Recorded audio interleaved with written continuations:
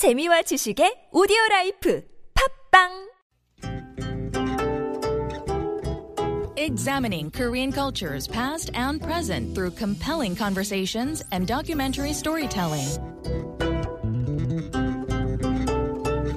This is Koreascape on TBS EFM.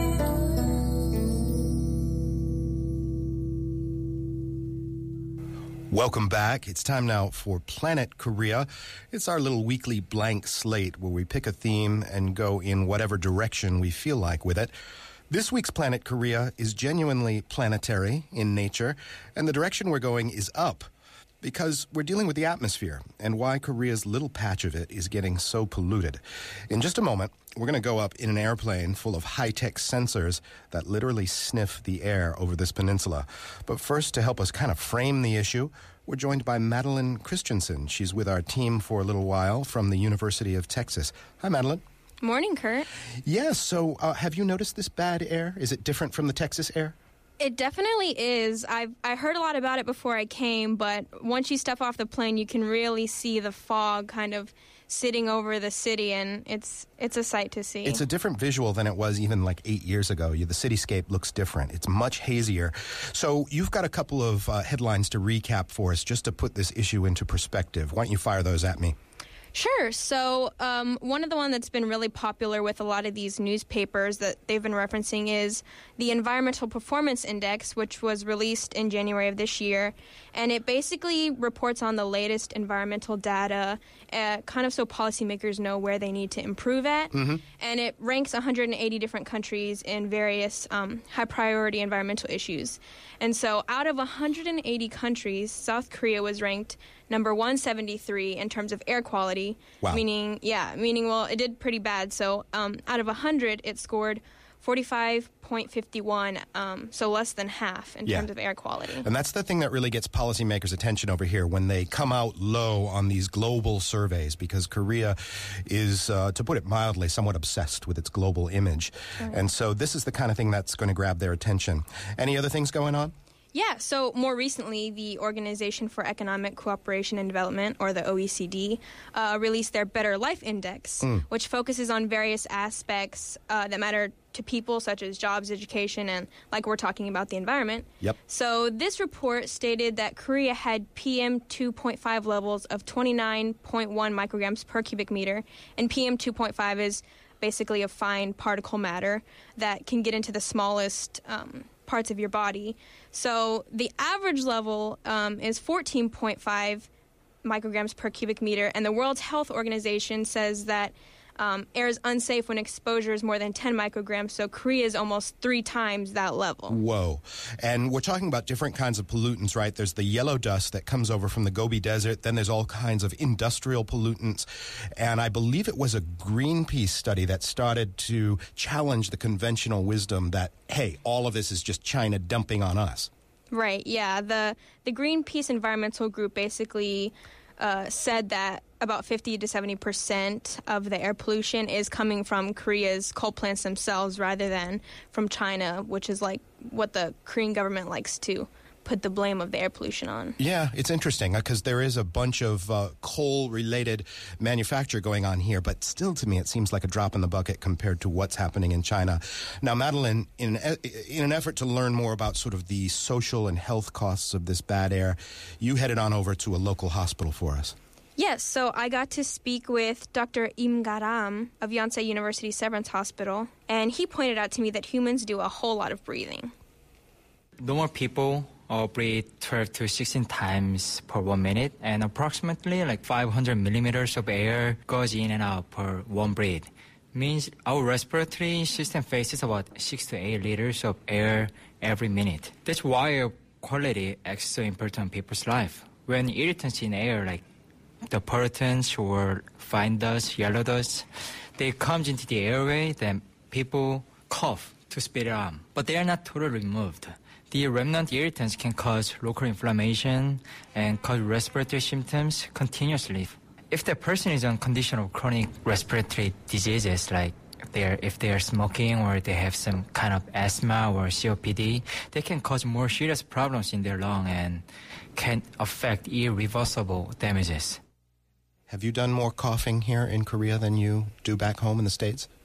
Not that I've noticed, but definitely my health feels different. It is different. I get it in my eyes and in my nose. I'm a relatively healthy individual. Some people are more vulnerable than others, though, right?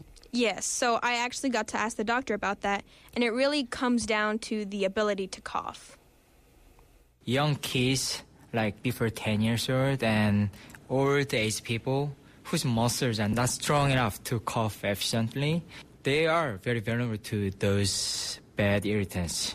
Remnant irritants will cause inflammation and disease over and over repeatedly. And if people have chronic respiratory disease such as asthma and chronic bronchitis, emphysema, or people who smoke, their lungs are very fragile. It means that their lungs are very easy to be damaged and hard to be recovered. So your ability literally with the muscles to cough up the bad stuff, the sputum, with kids and with the sick and with the elderly, they're especially vulnerable. And it's a problem that compounds itself because if they can't cough, they can't get rid of the bad stuff and they breathe in more and more and more of it. So it's a bad situation for them. Ultimately, let's cut to the chase here. Skip to the end. What is the solution to this problem? Well, it's a tough problem, and there are those face masks that everyone wears that you can buy, but the doctor says that even those aren't a total solution. The mask cannot protect them all because these days, very fine dust, if they just go through the mask and people cannot prevent it. So the only way I think is just don't go outside.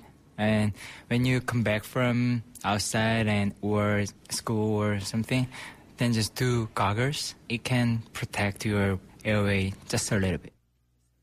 That's a cheerful message, Madeline. Don't go outside. It gives me an excuse now when I don't want to do something, though. I'm sorry. I'm just thinking about my lungs. I'm going to stay in and watch an entire season of Breaking Bad instead of... It's for my health. It's for my health. So pass the chips.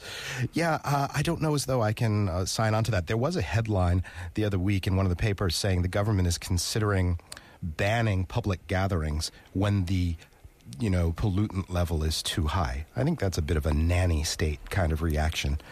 Ultimately, they should provide the information and let people decide for themselves, don't you think? I agree. I mean, they're trying to keep the health of everybody in best terms, but it's up to the person, really. Yeah. So, I mean, it's a matter of finding out for sure what the real causes are. And we're going to talk about that a little bit. There are efforts underway to, I guess you can say, assign blame. But for now, Madeline, I appreciate the research you did for us. Thanks very much. Thanks for having me. Well, as I mentioned, NASA has been working together with the Korean government on an air quality sampling project. They've been taking regular flights over the country, and I had a chance to go aboard.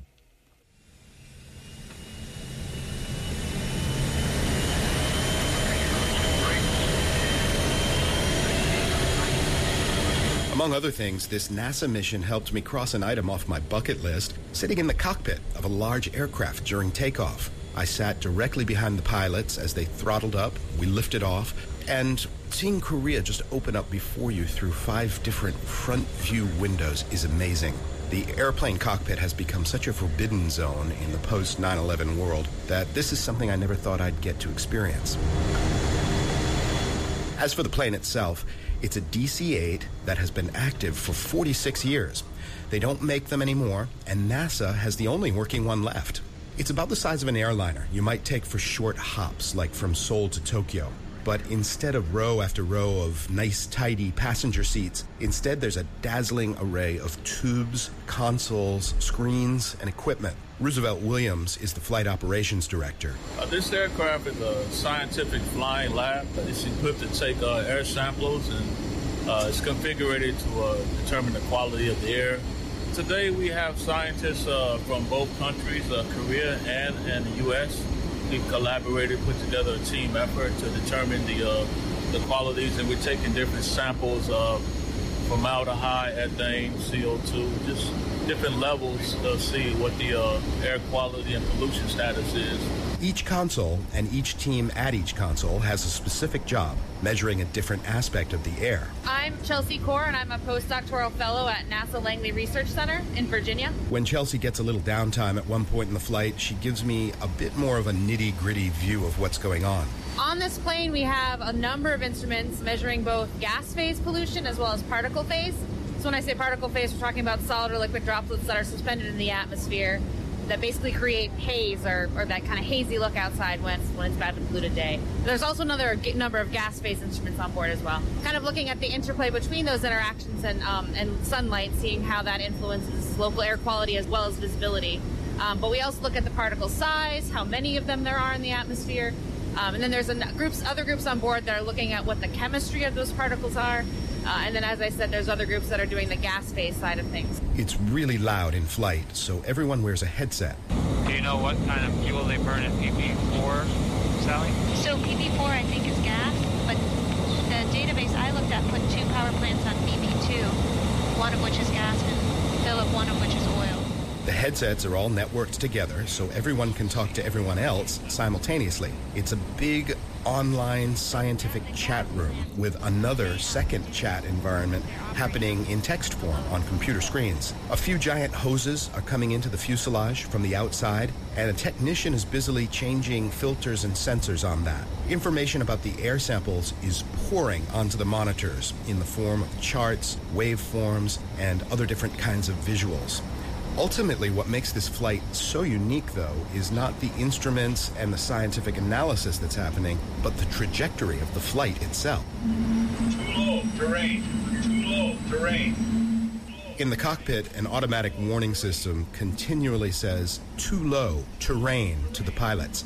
But they don't pay it too much attention. These guys want to get as close to the ground as they can. They're executing over and over what pilot Dick Ewers calls a missed approach maneuver. The only way you can get down to a very, very low altitude with a large jet like this is to pretend you're going to do a landing.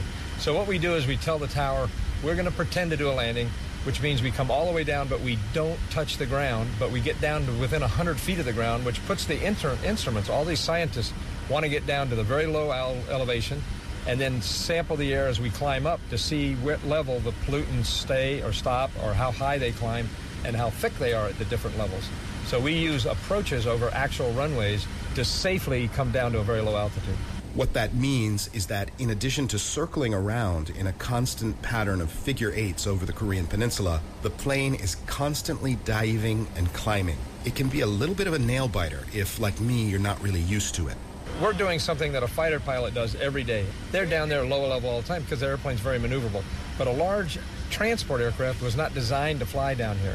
So we're flying at an altitude that the airplane wasn't designed for, but this aircraft is very, very sturdy, very stable, and we can safely fly out over the water. We're down below 500 feet, right around 500 feet we go down easily. And over land, we try to stay about 1,000. That's just to give us a cushion if a little hill or buildings or something comes up so we can climb over it safely. But the aircraft has a lot of performance. There's a lot of thrust on these engines. It's very safe to do, and the pilots that we have flying this are former fighter pilots that have done this for a living. I mean, I did it for 25 years in the military before I ever came to NASA. So it's routine for me, but it's not routine for the jet and in this large of an airplane. You don't need a pilot's license or special equipment to know that air quality has taken a turn for the worse in recent years here in Korea, but it's interesting to look at the problem through the eyes of a pilot. I was here in the military 30 years ago, and it was a very rural environment in those days. As a Marine Corps, I lived in a tent. Small little towns and villages and stuff were normal, and now it's enormous growth. This country has gone through a transition in the last 30 years. They exploded with highways, infrastructure, automobile manufacturing, and things that have just created a huge pollution problem, and it's very visible. I remember being able to see blue sky and stars. I've been here for 3 weeks, and I haven't seen a star yet. You cannot see straight up. It's so hazy. It's like living in Los Angeles back in the 60s. Right now, this is the clearest day we've had, and we can see about 4 or 5 miles. Typically, you can see in the morning, you can see 1 or 2, and we shoot approaches over there where we're down to 3-mile visibility, and abnormal. I mean, that's abnormal in the United States. We have cleaned up our atmosphere in the United States. I don't think the Koreans have come to grips with how bad this really is and solved it. That's Dick Ewers there, who incidentally is a retired NASA pilot, but NASA has a real shortage of pilots, so they call him out of retirement for missions like this. I want to extend a real special thanks to NASA for that opportunity. I felt like a little kid up in that plane, sort of diving and climbing and working with the scientists. I did ask the question, look, if you want to get so low, why even go airborne in the first place? Why not set this all up on a truck or something? And the pilot pointed out very sensibly, the plane can cover massive amounts of territory very quickly. A truck can only go a certain amount of area at a time. The plane can go back and forth over the Korean Peninsula many, many times over, and they do in their flights, which are wrapping up about now. So we may have some answers about the air pollution problem in Korea. And that'll do it for this special Saturday edition of Koreascape. Our show is produced by Christina Seoul with associate production by Jamie Lee. GP1 is our writer. Special thanks to Madeline Christensen for her contributions in this show. I'm Kurt Asian. Do throw us a like on Facebook or follow us on Twitter. Koreascape is the handle, and we will be back again on Monday with fresh editions of Culture Pulse and Rock Scholar. We'll see you then.